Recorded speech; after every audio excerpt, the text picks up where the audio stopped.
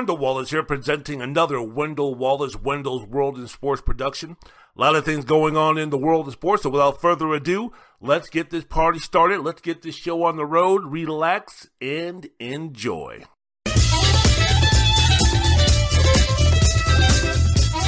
K-Pasta, what's happening? Time for your mind to rise and shine and listen to a sports talk podcast that is absolutely divine.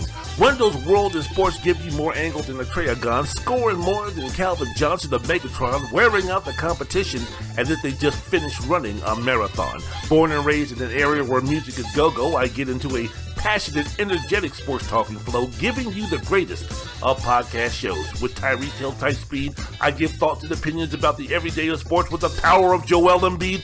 Impactful like a punch from Apollo Creed, my podcast is the best. Yes, indeed. I bleed Georgetown Hoya Blue. My devotion for the coach and players on O Street in Northwest D.C. stay true. No matter how great or dire the situation, I will remain loyal to Georgetown and Hoya Nation. You will be elated with the Sports Talk podcast I created. Score more points than Connor McDavid on the ice with a style and flow that is oh so nice. Hitting topics up the park like Aaron Judge. When you listen to my podcast, you will not budge or move a muscle when I tussle and block out the nonsense like I was Bill Russell. The hustle makes me a champion like Simone Biles, and miles of accolades for me to take home, locking it down like a Syracuse 2-3 zone. So no one puts baby or my podcast in the corner. If they try to become the greatest show on turf like Kurt Warner, so be ghost like Swayze, because your podcast doesn't amaze me, and if you ever think it could, man, you must be crazy. My program is the best, no questions asked, so if you're thinking about following or subscribing to this podcast, don't wait or debate, because it'll seal your fate. And the words, the bottom line of the rattlesnake. And that's the bottom line, because Stone Cold said so. Wendell 316 says download, subscribe, follow, rate, review, and enjoy the most unique, insightful, entertaining sports talk podcast that you can ever listen to, either on my YouTube channel or anywhere you listen to your favorite podcast.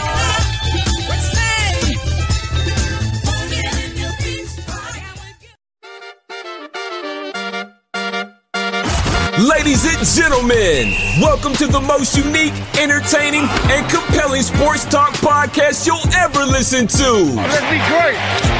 Let's be great. Wendell's World in Sports with the one and only Wendell Wallace. Giannis charging down the lane to the rim, double clutch, no good, tipped in.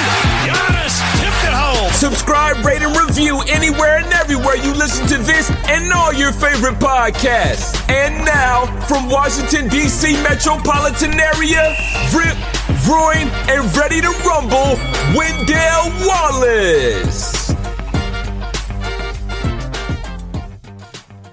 And welcome to Wendell's World of Sports. I'm your host, Wendell Wallace. So glad that you could be with us. A lot of things to get down on and discuss today in the world of sports. It's been a long time. I shouldn't have kept you without a strong podcast. The step two, think of how many weak podcasts you slept through. Well, time's up, and I'm sorry I kept you, man. This is like the fourth time I'm going to be doing this podcast. I'm recording this on a Monday morning, June 27th here in Las Vegas, Nevada. This was a podcast that was supposed to go out on June 20th, and then I did the podcast, but it didn't record, so I had to do it again and put it down on June 21st, in which I did, but it didn't record, so I couldn't publish it. Then I tried one more time to put it out later on that Tuesday, this past Tuesday. It didn't go out, so strike one, strike two, strike three. My computer went bye-bye, so I went ahead and got myself a whole new system, so I'm going to try it one more time. So if you're listening to this, obviously, then it worked. It went through. But that's the reason why this podcast or a podcast that didn't come out last week. Went ahead, got my computer. The computer didn't come in until Thursday, set everything up. So I said, you know what? Let me go ahead and just start recording today and put it out for this week as I'm doing this again on a Monday morning, June 27th. The start of Wimbledon, have that in the background. Novak Djokovic out there doing the thing. Andy Murray is going to be participating out at Wimbledon, the tennis tournament, a little bit later on in the day. But, yeah, man, that's the situation. So good morning, good abend, bonjour, bonsoir, que passe, shalom, wassalamu alaikum, namaste, konnichiwa. Wendell's World of Sports. I'm your host, Wendell Wallace. Been an interesting week, both on and off the court. Before I go ahead and give my thoughts and opinions real quick about Roe versus Wade decision by the Supreme Court, before I go ahead and start getting into some NBA stuff, before I go ahead and get into all that, I want to say special dedication for those who are listening to this podcast. Again, if you're watching this podcast on my YouTube channel, if you could just go ahead and subscribe to Wendell's World in Sports and like this video if you can, that would be fantastic. And if you're listening to this podcast, whether it be on Spotify or Amazon or iHeart or iTunes, wherever you listen to your favorite podcast, if you could do me a favor, if you could just subscribe or rate or review or download, and most importantly, enjoy the most unique, entertaining, thought-provoking sports talk podcast that you can listen to, man, I would so much appreciate it. So there you go. Let's go ahead and get into some things. Before I get into sports, I just want to very quickly give my thoughts and opinions about the decision that was made by the Supreme Court this past week to overturn Roe versus Wade, basically inflicting a blow for the women of this country in terms of their rights are concerned. Is always interested and is always pathetic and but so apropos for this country in the decision that's supposed to be made in concerning women. The majority of these folks who are going to be making this decision are males. So the ignorance and the misogynistic tendencies of males toward women in terms of knowing, I guess, what they feel is best for them is ludicrous, is ignorant. But as I mentioned before, when you're speaking about this country, it's par to the course. When you're speaking about some of the attacks that have been made and continue to be made on different minorities in this country. So the only way that we can do this, the only way that we can save our democracy, because for those who feel that this is no big deal, for those who are really not paying attention to this, number one, that's exactly what the powers that be want you to do.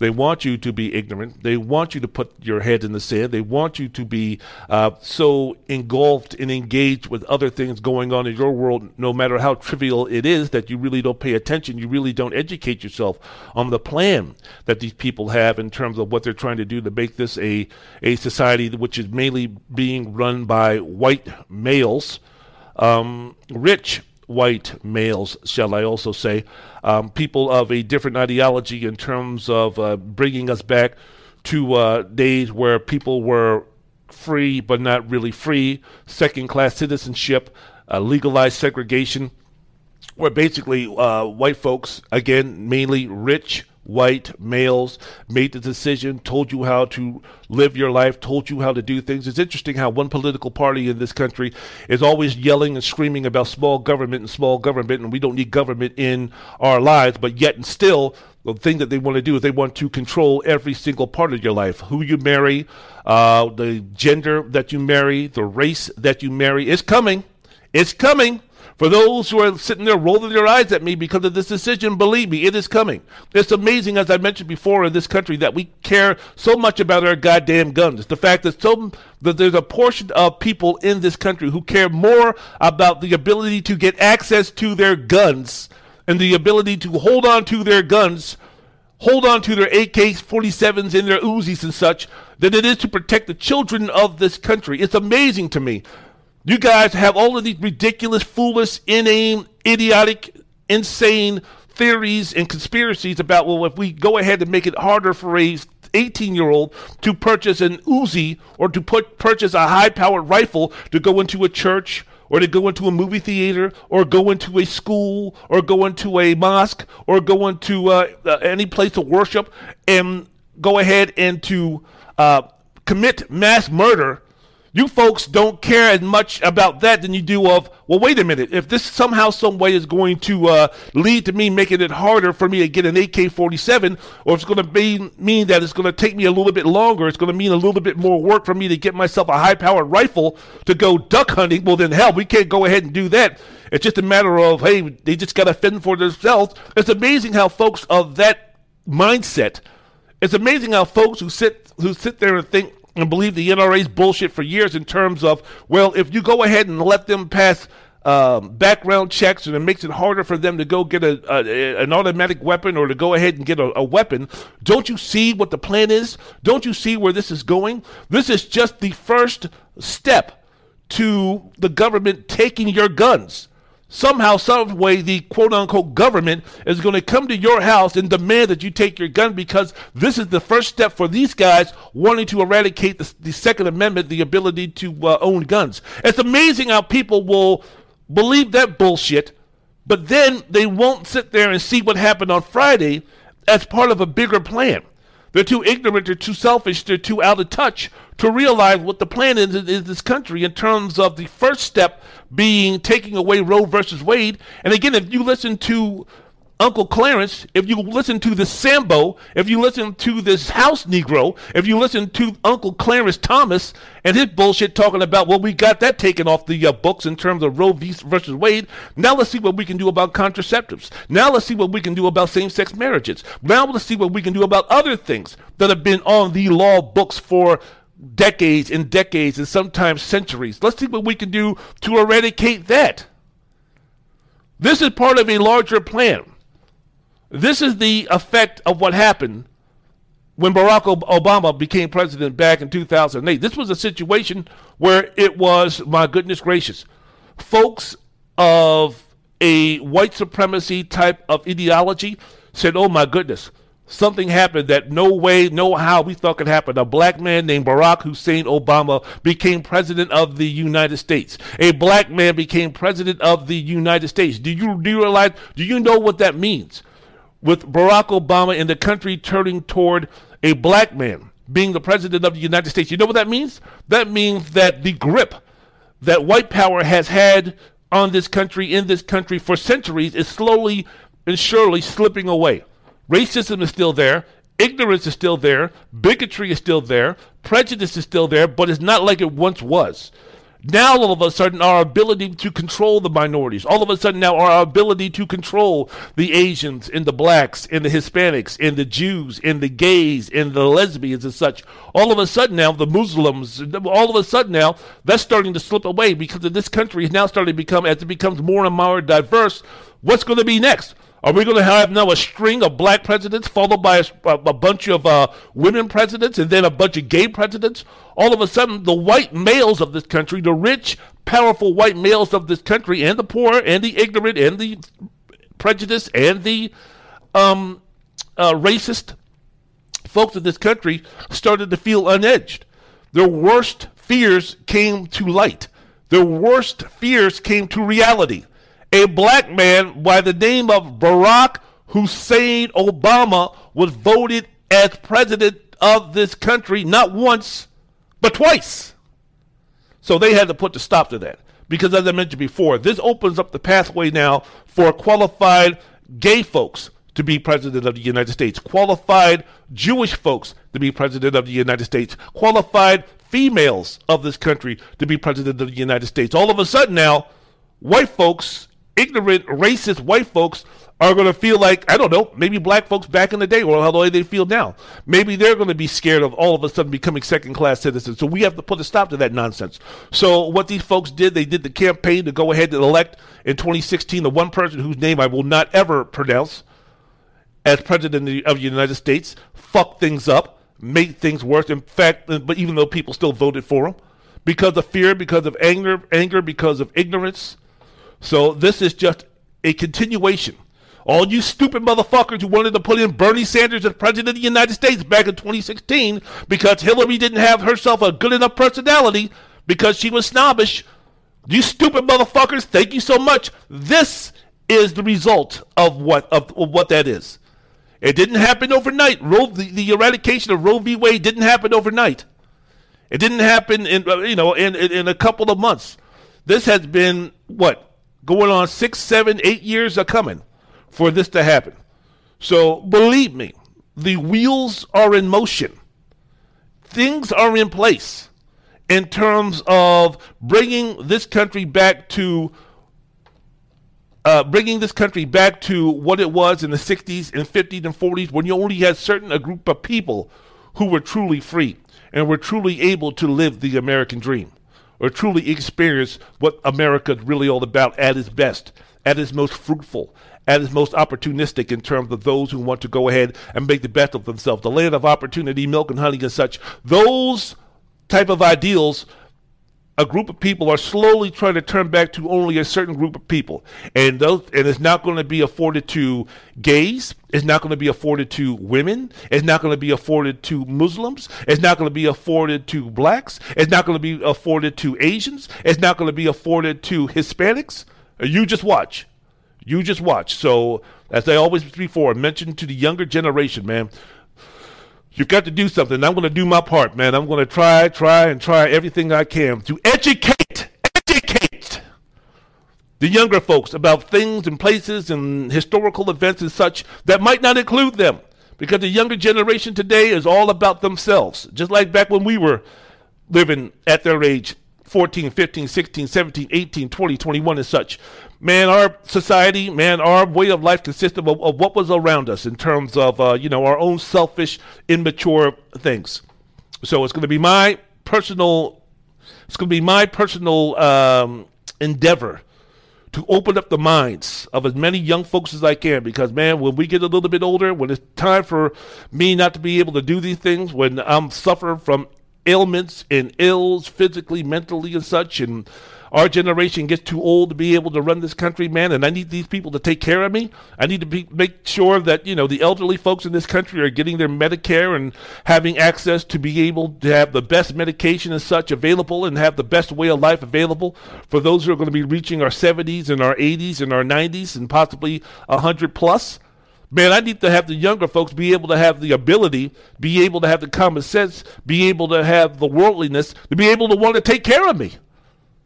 So the better that they understand about where we are as a society and how we got there, when you're speaking about Hispanics, when you're speaking about women, when you're speaking about Mormons, when you're speaking about Jewish folks, when you're speaking about blacks, when you're speaking about Hispanics, when you're speaking about Asians, when you're speaking about gay and lesbian, when you're thinking about trans, when you're speaking about all of these folks coming into this country and making strides to be part of the fabric of what is America, man, I need to have the younger generation understand what came before them to where our country is right now and how they can bring this to a better situation so they can learn, so they can grow, so this country can truly be a land of opportunity for everybody. And as I mentioned before, make sure when I'm no longer available to contribute to this country financially as such, that the same folks that I'm teaching and educating right now about what's going on in the history of my community and other communities and how we got to where we are in this world, hey, man, they'll have the knowledge, they'll have the understanding, they'll have the respect, they'll have the care to want to take care of me and want to take care of my community and your community and other communities. So that's what we got to do, man. That's exactly what we got to do for the younger generation. Too late for us, but not too late for others. All right, man, that's my spiel. That's my shtick.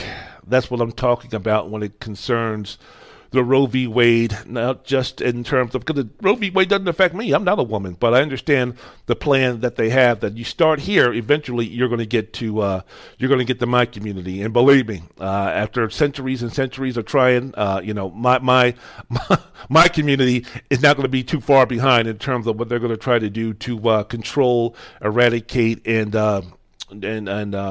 bring it back to where it was before. So, man, for people of my age, my generation, man, it's all about the education of the young folks. It's all about the education, the acknowledgement, and the history lessons given in terms of having them understand where this country got here, and how we can keep it moving in a direction to where turn this country around in terms of the direction where we are a loving, unified, harmonious group of people, as I mentioned before. We're not talking about skin color. We're not talking about gender. We're not talking about any of that. When it comes to the unification, when it comes to the loving and the giving and the unselfishness and the caring of others, it's for those with good hearts. It's for those with good moral fiber, and for those who want to also spread the love of unity and togetherness. That's what we should be concentrating on. Nothing else in terms of race, gender, any of that stuff matter. And I'm going to do my best to make sure that I get that out to the younger generation through education, through love and respect and those type of things. I hope that you do the same thing. I hope somehow, some way, some of the past instances that have happened outside of the world of sports will lead you to also want to do that with your children, with your church group, with your friends, with everybody, with your neighbors, with your co-workers, with your godchildren, with your grandchildren, whatever, man. Let's see what we can do to educate them, because, man, I don't want to be living, I would hate to have them living in a time that we're living in right now, as far as being the age that we are right now and having to deal with some of the nonsense that's still been going on now for, in some cases, centuries. So let's see if we can do that. Wendell's World in Sports. How about that? Wendell's World in Sports. I'm your host, Wendell Wallace. So glad that you can be with us. All right, man, let's go ahead and get to some sports. The last time I did a podcast, what was that all about, right? Was it about the Golden State Warriors? Wasn't it about Steph Curry, the performance that he had, 43 points in Game 4, went 7-14 from the three-point line, scored 43 points. He was fantastic. He was unbelievable. Well, who would have thought that performance would have propelled the Golden State Warriors to become the 2022 NBA champions? Congratulations to the Golden State Warriors. Beat Boston in Game 6, 103-90 to win the series 4-2. The MVP of the finals, of course, was Steph Curry in Game 6, scored 34 points, had 7 rebounds, and also 7 assists for the series. Curry becomes just the 4th player in NBA history to average at least 30 points, 5 rebounds, 5 assists in multiple NBA finals. He joins Michael Jordan, the King LeBron James, and Jerry West. And also, with this triumphant performance by Curry, he becomes the 5th player to win multiple NBA MVPs, Finals MVP, and a scoring title in his career. He joins the like of the superstar Kareem Abdul-Jabbar, MJ, LeBron James, and Wilt Chamberlain. So it was a situation, but I'm not going to get into the minutia of Game 6 and break it on down. I just want to say this, and then I'll get to this whole talk and discussion now about, and I'm quite sure people have had it before. I know this is a situation where the finals is over a week old, so I know expiration dates on this don't stay too long. But, when people are speaking about dynasties and where does the Golden State Warriors stand now as a dynasty, and what does this mean for the legacy of Steph Curry and all these type of things, and trying to define where is he now as the best point guard in NBA history and all this stuff. Before I get into all that, I just want to say that I was pretty much shocked. And I remember at the end of Game 4, and Jason Tatum had the ball, the buzzer sounded, and at the game ended and the buzzer sounded, Tatum slammed the ball as hard as he could on the hardwood floor as he was walking off, because he knew that he missed a golden opportunity for the Warriors to go ahead and really make some moves in these finals. So it was I noticed that, but I really didn't take too much into that, because I thought, as Steve Kerr said after the end of Game 4, hey, look, man, he told the fellas in the locker room, hey, man, before we go ahead and start dancing on the ceiling like Lionel Richie and dancing in the street like Martha and the Vandellas, before we get too excited and that type of thing, we start doing the funky chicken and the kid and play and all those type of things and the running man. Before we get into all of that kind of stuff, let's just remember, in Game 5, the Celtics are going to come out mad. They're going to come out angry. They're going to come out hungry. They're going to come out ready to rip, roar, and ready to rumble. So we don't match that intensity. Really, Game 4, this performance means nothing. So we have to be cognizant of that.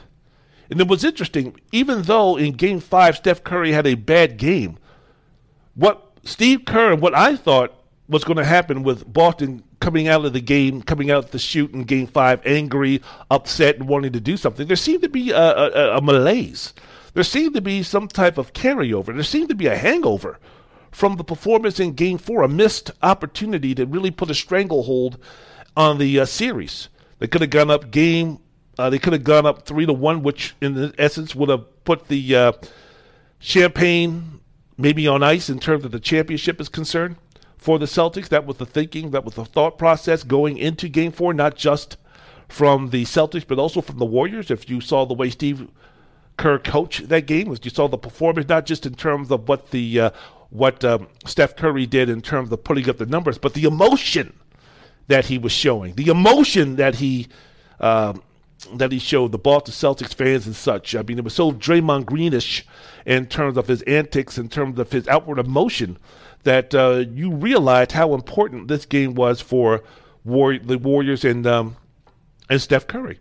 But in Game 5, it was a situation where, Curry didn't have that game of the ages. In fact, he had a very poor game, at least as far as shooting is concerned. But Boston came out still like in a fog. And it was just surprising. It seemed like that slam from Jason Tatum meant more than just we missed an opportunity to basically win the series. It was almost like a situation where we missed an opportunity to win the series with that show of emotion at the end of Game 4. So the carryover from Game 4 to Game 5, missed a golden opportunity Boston did to win the series, then went back to Game 6. The fury and the thunder and the emotion and the passion and the desperation and the drive that the Celtics showed in Game 6 to start the game where they jumped out 14-2. I thought they were going to show that in Game 5, but they didn't. So they jumped out 14-2. The place is rocking and rolling. Jason Tatum hits a couple of shots. T.D. Waterhouse is going crazy. They're dancing in the streets. Not yet. But all of a sudden, the Golden State Warriors said, that's okay, that's fine. Let me go ahead and hit you with the 35-8 run, including a 21-0 run. And at that point, I said, this ball game's over. This series is over. The Golden State Warriors have found their mojo. They have found their weakness. They have found the kryptonite to Jason Tatum's Superman, and it was over. And it was done. And Boston made a couple of comebacks. Boston tried hard, but the Golden State Warriors were not going to allow the Celtics to get back into the game. So there you have it, man. So it was a situation where the Golden State Warriors are your NBA champions. And here on Wendell's World of Sports, Wendell Wallace starring the podcast, I was thinking about this because, you have the conversation of where does the Golden State Warriors rank as far as dynasties are concerned. Is how do they compare with the 1960 Boston Celtics? How do they compare with the 1990 Chicago Bulls with MJ? How do they compare with the LA Lakers, 5 championships in 9 years in the 1980s? How does this compare with the Kobe Bryant-led Shaquille O'Neal, Kobe Bryant, Phil Jackson-led Los Angeles Lakers championships, the three-peat? How does this sit with the San Antonio Spurs dynasty? All of these things that we're getting into. And look, when we're speaking about trying to figure out what's a dynasty, who's a dynasty, where's a dynasty, haven't you been a dynasty too? Here's a dynasty, where is a dynasty? Before we get into all that, man, what makes this so different and what makes this so difficult, what makes this so inane, is the fact that we have to just bring it down to what is your definition of a dynasty? When we're speaking about the Golden State Warriors, when we're speaking about Golden State, we're speaking about dynasties and we're speaking about where they fit and where they ranked.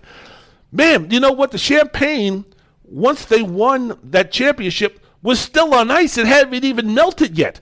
And we're speaking about is this reminiscent of MJ's dynasty, 6 championships in 8 years, 2 three-peats? Are we speaking about the San Antonio Spurs? What are we speaking about here? 4 NBA championships in, 8 seasons. Went to the NBA Finals 6 times in these 8 years. But, man, when you want to go ahead and you want to just start placing dynasties and start placing where they ranked, number one, isn't it too premature to be doing those type of things? And, again, what is your definition of a dynasty? Because when we revisit this, let's just say, for instance, this is the last championship that the Golden State Warriors win with this core, which makes up this dynasty, which is Coach Kerr, Stephen Curry, Draymond Green, Klay Thompson. Let's just say that group with Golden State, they're done winning championships, right? Then all of a sudden, let's just bring in a team like, bring in a team like the Phoenix Suns.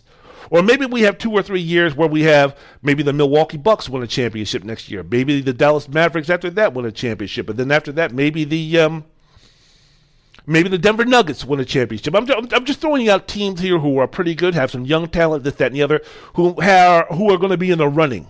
Because injuries play a lot in what's happening. And, a lot of circumstances on and off the court and such play a lot into, what which team is going to be favored to win a championship, which team is going to be favored to go ahead and win back-to-backs or become the next great team, become the next super team. We don't know what's going to be happening in free agency. We don't know what's going to be happening injury-wise. We don't know if Nikola Jokic one day is going to come in and just say, you know what, get me out of here. I want to be traded to another team. We don't know if Luka decides that he wants to stay in Slovenia and play over there. We don't know if Giannis hopefully doesn't, get, what we see what happens with Klay Thompson. We don't know if Giannis is not going to tear an ACL or tear an Achilles or such. I'm hoping that he's not, but I'm just saying, when we're speaking about NBA champions, when we're speaking about NBA contenders, or just sports in general, when we're speaking about teams winning championships and such, there's so much that goes into making of that. For us to sit here and try to predict which teams are going to be winning championships in the year 2024, 25, 26 and such, I think it's ludicrous, and I'm not talking about the rapper. So when we're speaking about this dynasty currently, if you want to call this a dynasty for the Golden State Warriors, which consists of Steph, Klay, and Draymond with Coach Kerr, is that the cutoff point where it gets to the point where the iteration of this Golden State Warrior team winning championship is over? Where do we put the stop to it? Because as of right now, hey, look, 4 championships, 8 seasons, 9 seasons, been to the championships and been to the NBA Finals 6 years in those 8 years. As of right now, we put a pin in it. We roll the credits at the end of the movie and we fade to black. Okay, yeah, you can start saying that, man, this is the most dynamic thing. This is the most impressive thing that I've seen since the San Antonio winning 4 championships in 9 years, or the Chicago Bulls winning 6 championships in 8 years. All of that stuff is great. But when we start defining definitions, if Klay, Steph, Draymond, and Coach Kerr go for another 3 seasons, right, and they don't win another championship, where would you put that dynasty then compared to where it is now? And what about the storylines? What about the remarkable turnaround in terms of what the Golden State Warriors are when you speak about this dynasty? How much do storylines, how much do the juicy, delicious, tasty storylines fall into this? What made the Bulls so doggone great? What made the Bulls so doggone compelling? It was a situation where Michael Jordan, Scottie Pippen, Horace Grant, Phil Jackson won 3 straight championships. They beat the Los Angeles Lakers. They vanquished Magic Johnson, his last opportunity to get himself a championship. They went ahead and beat the Portland Trail Blazers. Then they went ahead and beat Charles Barkley, his best and maybe only chance to get an NBA championship. Phoenix being the best team of that year record-wise, with Tom Chambers and Kevin Johnson and Danny Ainge and Dan Marley and Charles Barkley and such. Chicago beating them in 6 games, 3 championships in a row. Oh my goodness. But then Jordan decides that he wants to go to fantasy camp and play baseball, mourning over the murder of his father, goes away for a couple of years. The greatest player who's ever played, who finally got past the haters who said that, you know what, that's the reason why he could never be Magic Johnson. That's the reason why he could never be Larry Bird, because before he won that first championship at the age of 27, 7 years in the league, it was all about Michael Jordan. The haters were saying that Michael Jordan was more interested in winning NBA scoring championships than he was about winning NBA championships. So when he finally won not 1, not 2, but 3 NBA championships in a row and established himself not only as the most talented player in the NBA before he won that championship, but now the most dominant player in the NBA, has started to build that resume and started to garner that attention of him being the greatest player of all time. Then he quits and plays to go play baseball because he's burned out, because of the attention, because of being a global icon, because of everything that went down, his quest, his journey, not only trying to get past Larry Bird and Kevin McHale and Danny Ainge and Dennis Johnson and Robert Parrish and Larry Bird and such in the 80s to vanquish that dynasty and then stop the mini dynasty, which was the bad boys, Detroit Pistons, and getting over that hump before finally reaching the pinnacle, reaching the prize of the journey, which is that LOB, the NBA championship. Jordan said, I had enough. I'm moving, I'm doing something else. Dynasty stops. Was it a dynasty? Dynasty in the making stops. How great was the dynasty if Jordan would have stayed away and continued to play baseball? Comes back, though. The Bulls acquired Dennis Rodman. They overcome the Orlando Magic, who beat them when Jordan came back to win another 3 championships. It makes the storyline for the Chicago Bulls more juicy. It makes the argument for ranking how high, how low the Chicago Bulls dynasty is a little bit more. You have a little bit more information. You have a little bit more to go on. There's always been, and we're speaking about dynasties, where there's always been that storyline to be played into it, to be baked into cake, where we're going to try to see which one of the greatest dynasties will be chopped and which ones will be moving on in terms of being the greatest dynasty of all time. Now let's just go ahead and take a look at this Golden State Warriors basketball team, this current dynasty that we have in the NBA right now, which is the Golden State Warriors. What makes this interesting? What makes this juicy? What makes this compelling? What makes this Hollywood script movie ready-ish situation where, hey, look, man, I mean, this was a situation where the Golden State Warriors, for a little bit of time, were the best team going. There was a time when the Golden State Warriors had Kevin Durant, Steph Curry, Klay Thompson, Draymond Green. You could consider them strongly to be the greatest team of all time. When you're speaking about a Golden State Warrior team from 2015 to 2018, in which they won 3 championships in 4 years, you could say that group, or let's even throw in 2019, with the year that they lost in the NBA Finals to the Toronto Raptors, which ended the KD Steph Curry era in Golden State. You could take a look at that and say, the injury that KD had in the series, the Western Conference Finals against Houston, his inability to play in the NBA Finals cost the Golden State Warriors a championship. Game 6, Klay Thompson tearing his ACL, also contributed to the Toronto Raptors winning that NBA championship. So let's include 2019 also, because you could make the argument that if it wasn't for injury, Golden State would have won that championship over Kawhi and Kyle Lowry and Siakam and such. Okay, let's go ahead and do that. So we're speaking about 2015, the Warriors won that championship. 2016, they go 73-9 and lose a championship after holding a 3-1 lead because Draymond Green wanted to kick LBJ in the nuts. When you're speaking about 2017, 2018, the acquisition of Kevin Durant, basically making them on talent, maybe in terms of the 1 through 4, the greatest team, the greatest collection of talent in NBA history. And then 2019, the end of the road when the boys to men of the Golden State Warriors end their relationship together in terms of KD taking his talents to the boogie down, the injury to Klay Thompson being serious enough to where he was going to be missing the preceding year, and then Steph Curry that next season breaking either his wrist or his hand.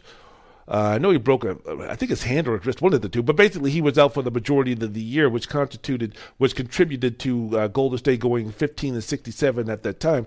But getting back to that 15-19 Golden State Warriors squad, this was a situation where, man, they were the best team in the NBA by far, especially after the acquisition of Kevin Durant. It was almost like now you're just not only are you kicking somebody when they're down, you're kicking, you're shooting, you're stabbing, you're beating them with a baseball bat, you're strangling them, everything that you could possibly do.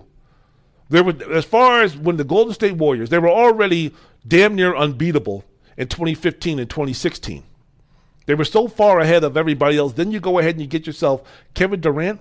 For the years of 2017 and 2018, nobody was beating the Golden State Warriors unless 2 of those guys, Steph, KD, Klay, Draymond, 2 of those guys, not one of those guys, unless 2 of those guys would have gotten injured, there was nobody out there. There was no team out there that was going to beat the Golden State Warriors. In fact, there was nothing that anybody could do.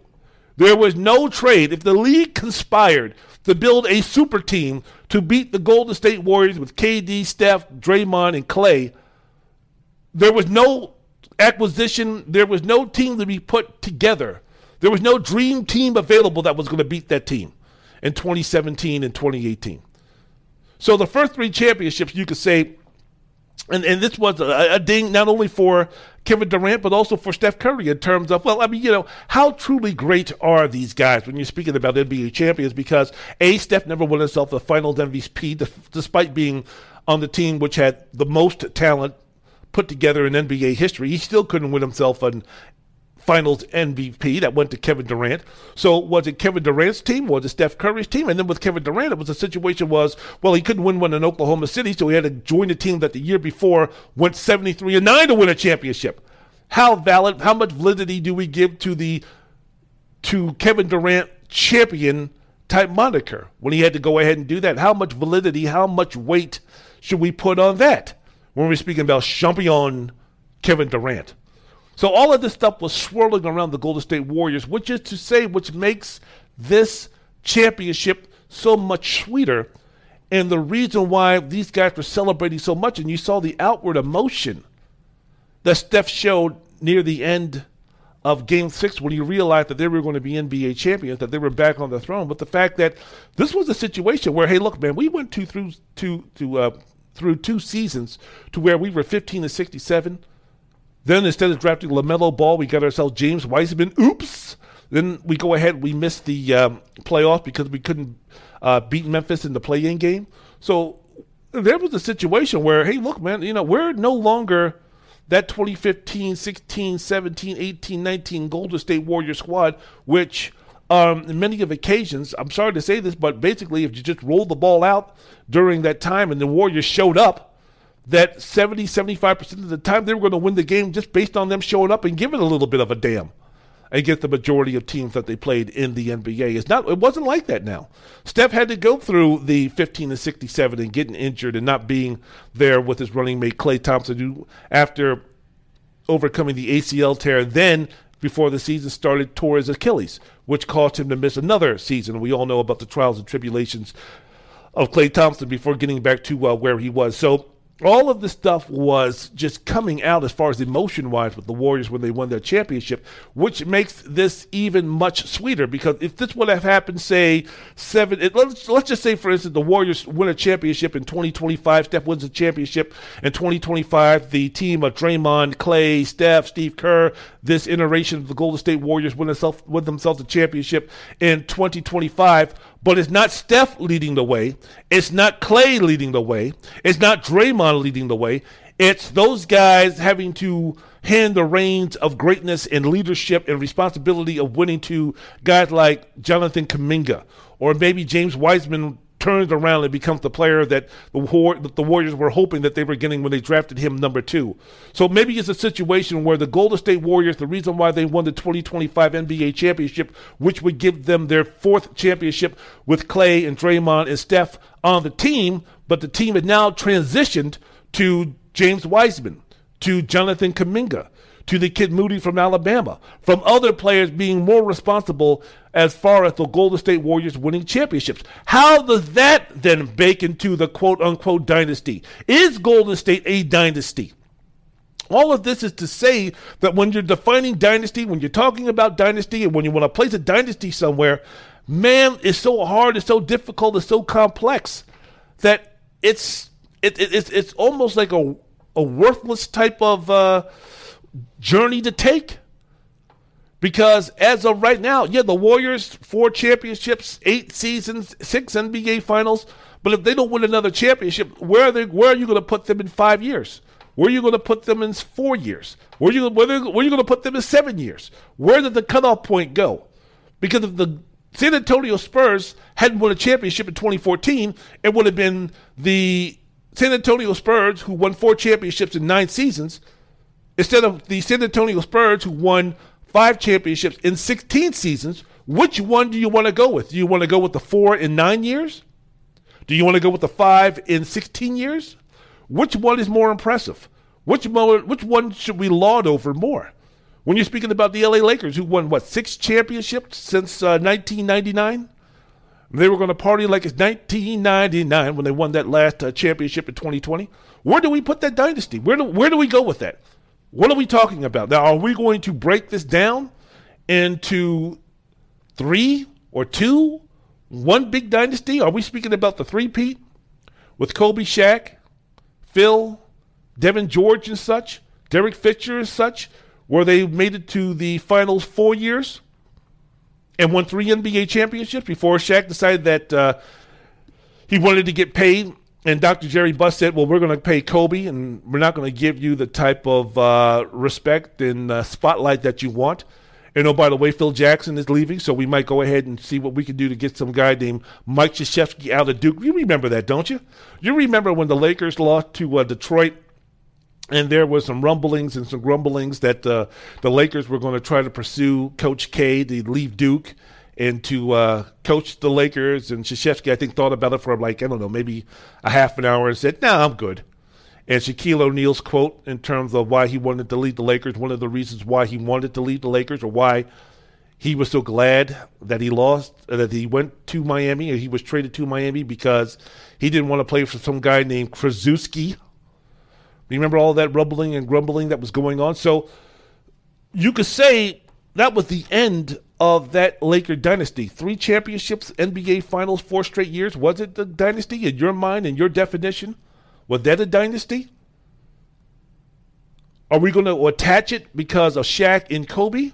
Or are we going to elongate what is a dynasty with the Los Angeles Lakers? Because 5 years later, the Lakers won 2 championships in a row and went to 3 NBA Finals. Lost to Boston, beat Orlando. So do we include that? Kobe, Paul Gasol, Lamar Odom, Ron Artest, a.k.a. Metta World Peace. Derek Fisher still with the band? Phil Jackson rejoins the Lakers? Are we going to equate that? Are we going to put that also in the entirety of what the Laker dynasty was? Because can you have a dynasty if you win back-to-back and go to the NBA Finals 3 straight years? All of these things, all of these questions. Some say yes, some say no. I don't know. I don't know what it is. It's a good run. Were the Miami Heat with the Heatles of LeBron, D. Wade, and Chris Bosh, was that a dynasty? They went to 4 NBA Finals. They won 2 in a row. Should that constitute a dynasty? Was that a mini dynasty? The bad boy Detroit Pistons with Isaiah and Joe Dumars, was that a dynasty? Was that a mini dynasty? Who knows? I don't know. Who knows? So when we start speaking about dynasties, I mean, you bring up the Boston Celtics of 11 championships in 13 years. Nobody's going to beat that dynasty. Yeah. Then people have the argument of, you're never going to beat that dynasty because guess what? Back in the 1960s, you had, 8 teams in the NBA playing at that time. There's a situation where the NBA was completely different back then than it was right now. So how can you equate the dynasties of our generation to the dynasties back then? So I don't. It's fun.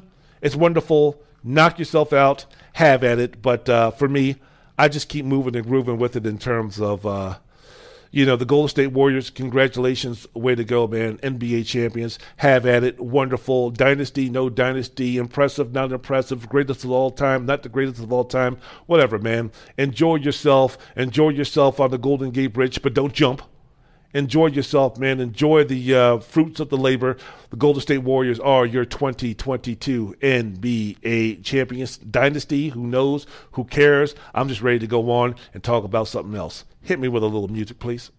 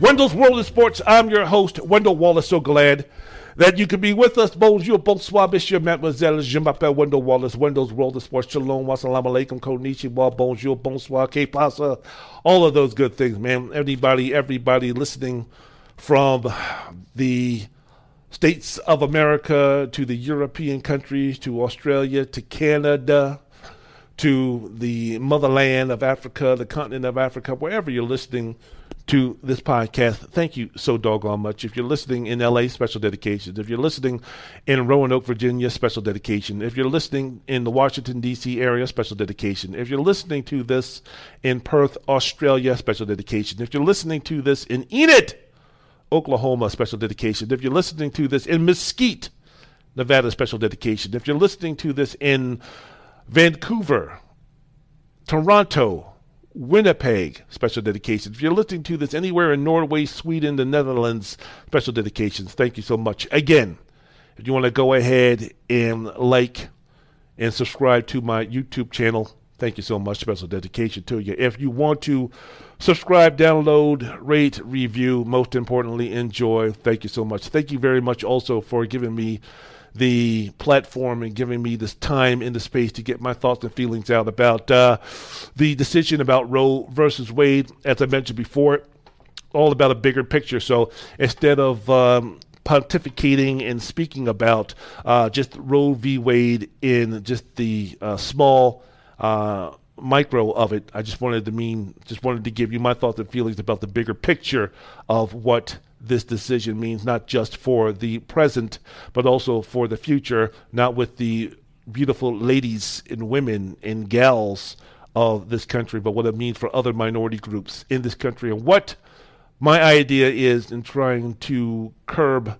the journey toward this country and people in this country of ill hearts and selfishness and ignorance and bigotry and stereotypes and racism and segregation, what they want to eventually do. Because, hey, man, it's all prevalent and it's all right here in our country. Maybe you can't see it. Maybe because of your skin color, maybe because of your financial wherewithal right now, maybe because of where you're currently living and the folks that you're living around, maybe you can't see what's looking right at you and what's coming. But believe me, for those who don't have blurry eyes, for those who have glasses and those who can see, letting you know right now, man, you got to wake up, you got to do some things or else you're next. Wendell's World of Sports, I'm your host, Wendell Wallace. So glad that you could be with us. Speaking about this whole dynasty thing, speaking about the Golden State Warriors, I want to get a little bit into Kyrie. And he wants to either play for the Nets or basically he's trying to angle his way to play with the Lakers. I'm going to maybe get into that on my next podcast when Kyrie makes a decision whether to opt in or opt out. And what does that mean for the Nets? And what does that mean for the Lakers? And how is this going to be done? And what does it mean for the NBA? And then there's also the situation. NBA free agency is going to be starting next week. My next podcast, I'm going to give a special shout out and special dedication to Len Bias. But on July 1st is when when free agency starts in the NBA. So we got the whole Bradley Beal thing. We got the whole Kyrie Irving thing. We've got all of these things going down. Of course, if it's the NBA, the Los Angeles Lakers have to be involved. So give me an opportunity to really expound on my thoughts and feelings and give me a little bit more direction on where to go in terms of my thoughts and feelings and opinions, depending upon the Kyrie Irving situation. Because right now, all we can do is sit here and pontificate and say, well, Kyrie Irving, I can't believe that he's trying to go to the Lakers. Well, what happens if he re-signs with the Brooklyn Nets? Well, what does it mean for the Brooklyn Nets and Kevin Durant if Kyrie Irving goes to the Lakers? Well, let's wait and see first. We haven't heard anything from Kevin Durant yet. Now, reports are that he's unhappy with the Brooklyn Nets organization because they're not really seeing the inner man, or they're not really taking into account all of the things about Kyrie Irving, which makes Kyrie Irving, and whatever that means. I don't know exactly what that means. I don't know Kyrie Irving, so I know his actions. I know in terms of what's being reported about him and that type of thing. But the man personally, in terms of what makes Kyrie Irving tick, I don't know. I haven't interviewed him. I haven't spoke to him. I haven't hung out with him. I know nothing about Kyrie Irving in terms of my personal level, unless through Instagram or social media or reporting by others give me an idea of what Kyrie Irving, the human being, is all about. But through that, how can you really take into account or get a strong idea of what a man is and what he thinks, a man or a woman or a child, in terms of what he thinks? I don't know. So I'm just going to wait a little bit, get a little bit more information, kind of reel in my thoughts, kind of, responsibility as wise with my thoughts, get them there, and then I'll go ahead and give you my thoughts and opinions about Kyrie Irving, whether he is a jackass for doing what he's doing. You know what? You know what? I'll get back to Steph Curry in just a second. I just want to say this. You know who Kyrie Irving reminds me of? Remember Ricky Williams, the football player, won a Heisman Trophy at the University of Texas, was the number 1 pick of the New Orleans Saints. Mike Ditka, the coach of the Saints at that time, went ahead and moved heaven and earth and all the draft picks that he could to get Ricky Williams. And Ricky Williams played for the Saints a little bit, and then he was traded to the Miami Dolphins. I think that's where he finished out his career. And it was a situation where that was, I don't want to use the word weird, but Ricky Williams was a cat who just went to the beat of his own drum. He unconventional, a unique personality and all those type of things. That doesn't make him weird. That doesn't make him less of a man or less of a human being. It's just, that's who he was. He wasn't out there doing anything wrong. He wasn't out there murdering people. He wasn't out there, raping and torturing and murdering women and then placing them on hillsides in Los Angeles. He wasn't driving around in this car and picking up young men and killing them and putting them in this crawl space. He wasn't driving around college campuses in the Northwest and getting women and killing them or doing all this type of stuff. He wasn't hanging out in Wisconsin where he was, trying to go after gay men and killing them and then eating his body parts. He wasn't, roaming around the University of Florida, committing crimes. He was just a guy who was just minding his own business, going by the law and just being unconventional in terms of what we think is conventional day to day for someone of his stature, someone of his financial wherewithal at the time. And he was just doing his own thing. Kyrie Irving is the same way. As much as we might not like Kyrie Irving because, I don't know, call him a free thinker, call him a man who goes to his own drum. Maybe I don't know what it is in terms of what he does is so unconventional at times, is that we don't like him for being unconventional.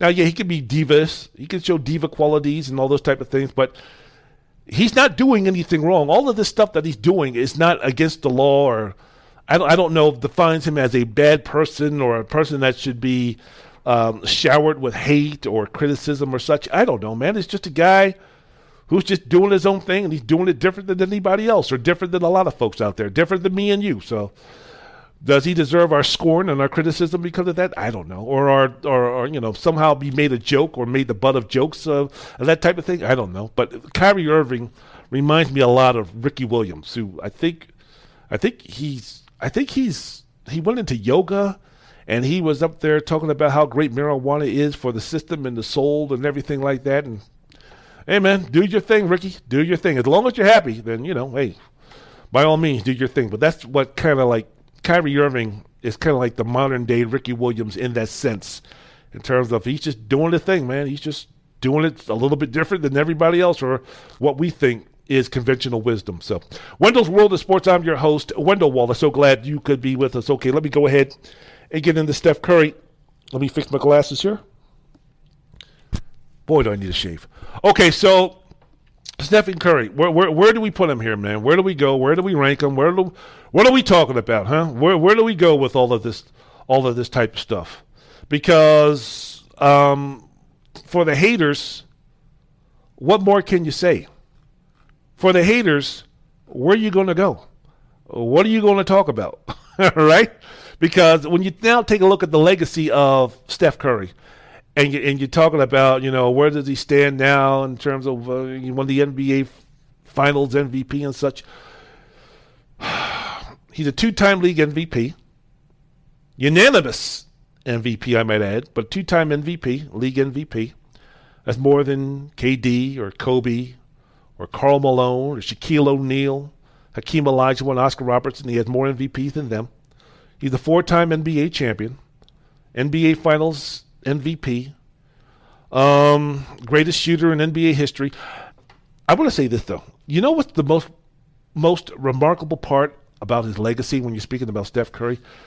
I think in terms of a dynasty of winning as many championships as he has, and has been the focal point in each one of those championships, especially when you're speaking about the first championship and then the fourth.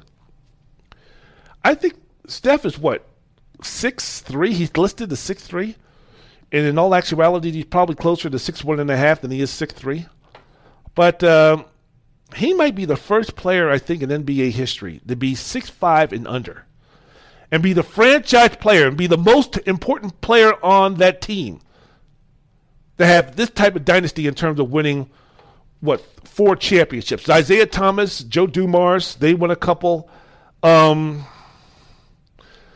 really about it when you're speaking about a guard who was the best player on a team to win multiple championships. I think it was Joe Dumars and Isaiah Thomas, and that's about it. Because if you really think about it, dynasty throughout the history of the NBA, the Minneapolis Lakers won 5 championships in 6 seasons. The main man was George Mikan. Boston Celtics won 11 championships in 13 seasons. The main man was Bill Russell.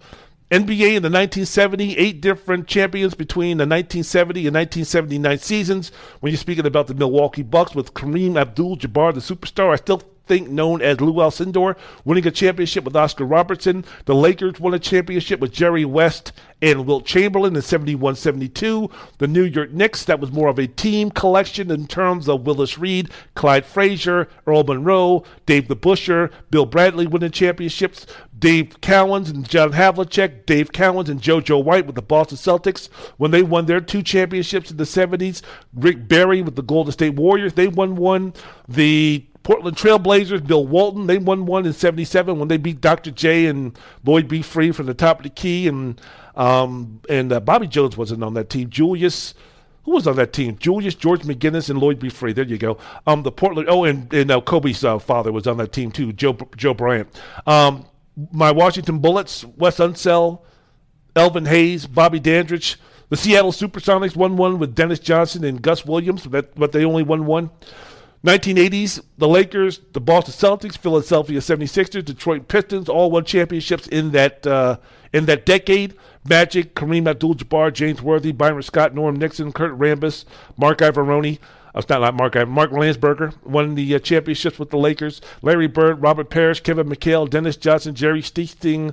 They won a championship. Moses Malone, Julius Erving, Andrew Toney, Mo Cheeks, Bobby Jones, Sadale Threet, Clement Johnson. They won in 82-83. And then we have the back-to-back with Isaiah Thomas and Joe Dumars. 90s was, of course, Jordan and the Bulls.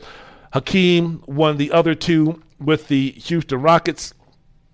So when you take a look at these championships, when you take a look at these teams, when you take a look at the most important players, again, it was Steph Curry that stands out when you're speaking about teams who have won championships and multiple championships in terms of a guy who was basically a guard, point guard, shooting guard, 6'3", winning championships without any extraordinary physical gifts to dominate like he has. And has won as many championships as he has, and has been as great as he has. He doesn't have the speed or quickness of an Allen Iverson or a John Wall, or the overall physical dominance of a Russell Westbrook or a D Wade or a Derrick Rose or a James Harden. I mean, so when we're ranking Steph Curry, I mean, I don't know. I mean, people are ranking him as a point guard. Is he a point guard? I never thought Steph Curry was a point guard, but then again, what's your definition of a point guard?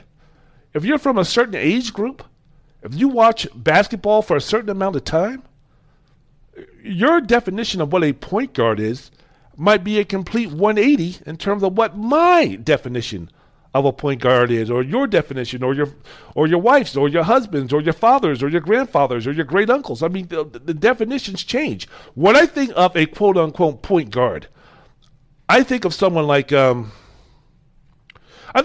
Magic Johnson, or an Oscar Robertson, or a Chris Paul, or an Isaiah Thomas, or a Jason Kidd, or a Steve Nash, John Stockton. Those to me are quote-unquote point guards, the traditional old-school point guards. You know, the guys who are setting up the other players for points and baskets, and they're more concerned about getting assists than points, and they're not looking for their shot as much. They're looking to run the show. They're a coach on the floor, those type of things. Magic, Chris Paul, Jason Kidd, Steve Nash, Stockton, guys who average anywhere between 16, 17, 20, 21 points per game, but yet and still averaged 9, 10, 11, 12, 13 assists per game. That was their groove. That was their deal. That was what they were doing, winning assist titles. When I speak about the old school, traditional point guards, Magic, Chris Paul, Jason Kidd, Steve Nash, John Stockton, Isaiah Thomas, Oscar Robertson, those were guys who could get assists while still get points as well as assists, still resembling some type of point guard. But, you take a look at today's point guard. You take a look at the point guards for the last 10, 15 years, and you speak of someone like an Allen Iverson. Was Allen Iverson a point guard? Is Russell Westbrook? I know he's a point guard, but Mr. Triple-Double himself. I mean, here's a guy if you take a look at his usage rate, he wasn't what you would consider a traditional point guard, speaking of Russell Westbrook. James Harden, a Baron Davis, a Derrick Rose, a Gilbert Arenas. These guys were all scoring point guards, not from the traditional sense, and Steph Curry was part of that generation. Steph Curry can do both. Steph Curry, because of his ability to score, his ability to shoot, he wasn't asked. It would be ludicrous. It would be a derelict of duties if you asked as a coach in an organization for Stephen Curry to be a Magic Johnson clone or to be a John Stockton clone or try to play his game like Chris Paul or Jason Kidd or Steve Nash. That would be insane. That would be ridiculous when you take a look at Steph Curry. So when he goes down, when you're speaking about this whole situation in terms of what is Steph Curry, point guard, shooting guard, I mean, can you really call him just a point guard? Can you call him a shooting guard? Can you just say guard? And if you just say that he's a guard, which he is, especially in the system that he's been in with Golden State, then what are we talking about in terms of his legacy of where he is in terms of the best point guard in the history of the game? The best shooting guard in the history of the game? Where do we fit here? What are we talking about? I think the best guards in NBA history, you're speaking about Magic, you're speaking about, of course, Michael Jordan, Oscar Robertson, D. Wade, Kobe, Jerry West, George Gervin, Ray Allen, Reggie Miller, along with Steve Nash, Jason Kidd, and such, the names that I mentioned before as quote-unquote point guard. Could it be that Steph Curry might be the most versatile offensive guard in NBA history? The most offensive, versatile guard in NBA history. I think as far as the most versatile front court player in NBA history, when you speak about Wilt and Kareem and Bill Russell and Karl Malone and Kevin McHale and those type of guys, I think that the most versatile front court player of all time is Tim Duncan, a guy who was listed as a center, but when you take a look at the teams that he played on and you take a look at him playing with David Robinson, you see him playing with Ratko Nesterovic, and then after David Robinson retired, Ratko Nesterovic was brought in to be the center of the San Antonio Spurs, with Tim Duncan being the power forward, but during crunch time, it was Ratko Nesterovic sitting on the bench and Tim Duncan playing the center position. And then when they decided to make a philosophical change in the way that they played basketball and went from the Twin Towers, throw it into Tim Duncan and let him do everything, to more of a free-flowing game with Manu Ginobili and Danny Green, and then the acquisition of Kawhi Leonard and Tony Parker, and basically turning the team over from Tim Duncan to Tony Parker. Then Tim Duncan assumed the roles of full-time center position, would make, in my regard, in my opinion, makes Tim Duncan the most versatile front court player in NBA history. So if, for me, my definition in terms of Tim Duncan being the most versatile front court player in NBA history, for me, the most offensive versatile player in NBA history from a guard position, from a backcourt position, I think is Steph Curry. Because you take a look at Magic Johnson is the greatest point guard who's ever played, right? True. But Steph Curry might not be a better point guard than Magic. But in no way, shape, or form is Magic Johnson a better quote-unquote shooting guard than Steph Curry, in which traditionally Steph Curry played a lot of. Magic Johnson was not a shooter. Magic Johnson, for the first 5, 6, 7 years of his NBA career, couldn't shoot. He couldn't create anywhere close to what Steph Curry can do. So when we're speaking about offensive creative versatility in terms of putting the ball in the basket, Steph Curry, much better player than Magic Johnson. How much does that equate into Magic Johnson being a better distributor, being a better point guard, traditional point guard than Steph Curry? So where would you put Steph Curry in terms of the greatest guards of all time when you're speaking about Magic Johnson and Steph Curry having that argument? Michael Jordan, yes, Michael Jordan was a better shooting guard than Steph Curry, but he wasn't a better point guard if they had to play the point guard position, because Michael Jordan, his idea and philosophy was, why in the world am I going to pass the ball and set anybody else up for shots when I can go ahead and score myself? There's nobody better at putting the ball in the basket than me. So why in the hell am I going to be playing a point guard, traditional point guard position, to where I'm going to be passing the ball off the people who are going to try to score who can't do it as well as I can? I'm the one who should be doing all the scoring. So you're speaking about that mentality. Steph Curry, of course, would be a better point guard than Michael Jordan. But Michael Jordan is clearly a better basketball player and a better shooting guard. When you're speaking about the totality of the game of basketball, which includes defense. So people don't be up here yelling and screaming at me, talking about, you're trying to say that Steph Curry is a better guard or a better player than Michael Jordan. No. What I'm saying, as far as his offensive versatility is concerned, I think that he's better in that regard. But the totality of being a basketball player, which entails more than just being versatile on the offensive end, it also entails the defensive end. Michael Jordan, head and shoulders, is a better basketball player than Steph Curry. All right? I'm not going to want to hear anybody, I can't believe this motherfucker. He's talking about Steph Curry's better than Jordan. What the fuck's the matter with this guy? I'm not saying that. So, look, man, have at it. Have at it in terms of where you want to put Steph Curry and all that type of stuff. All right, I'm out of here. I am good to go. As I mentioned before, I'm going to be doing another video in a couple of days about my main man, Len Bias, who passed away about a week ago. I guess we're going to be celebrating his 2016, 36 years, man. I'm old. So I want to remember the passing of a guy who, I would say that he was better than Jordan, but if he was a cokehead, then how long would that have lasted? But now, Lenny, my hero, my idol, my everything, I want to give my shout-out, my special dedications toward him. I do this every year, so that's going to be my next video. I want to thank everybody for listening to this video or this episode. I want to thank everybody for watching this episode. As I mentioned before, live, learn, love, respect for each and every one comes through education and passing on those lessons of love and unity and history and understanding of all races, faces, and places and communities to where we can unite and love as one. So if we could do that, it would be fantastic. Wendell Wallace of Wendell's World in Sports. I'll see you next time. Get me out of here with some music.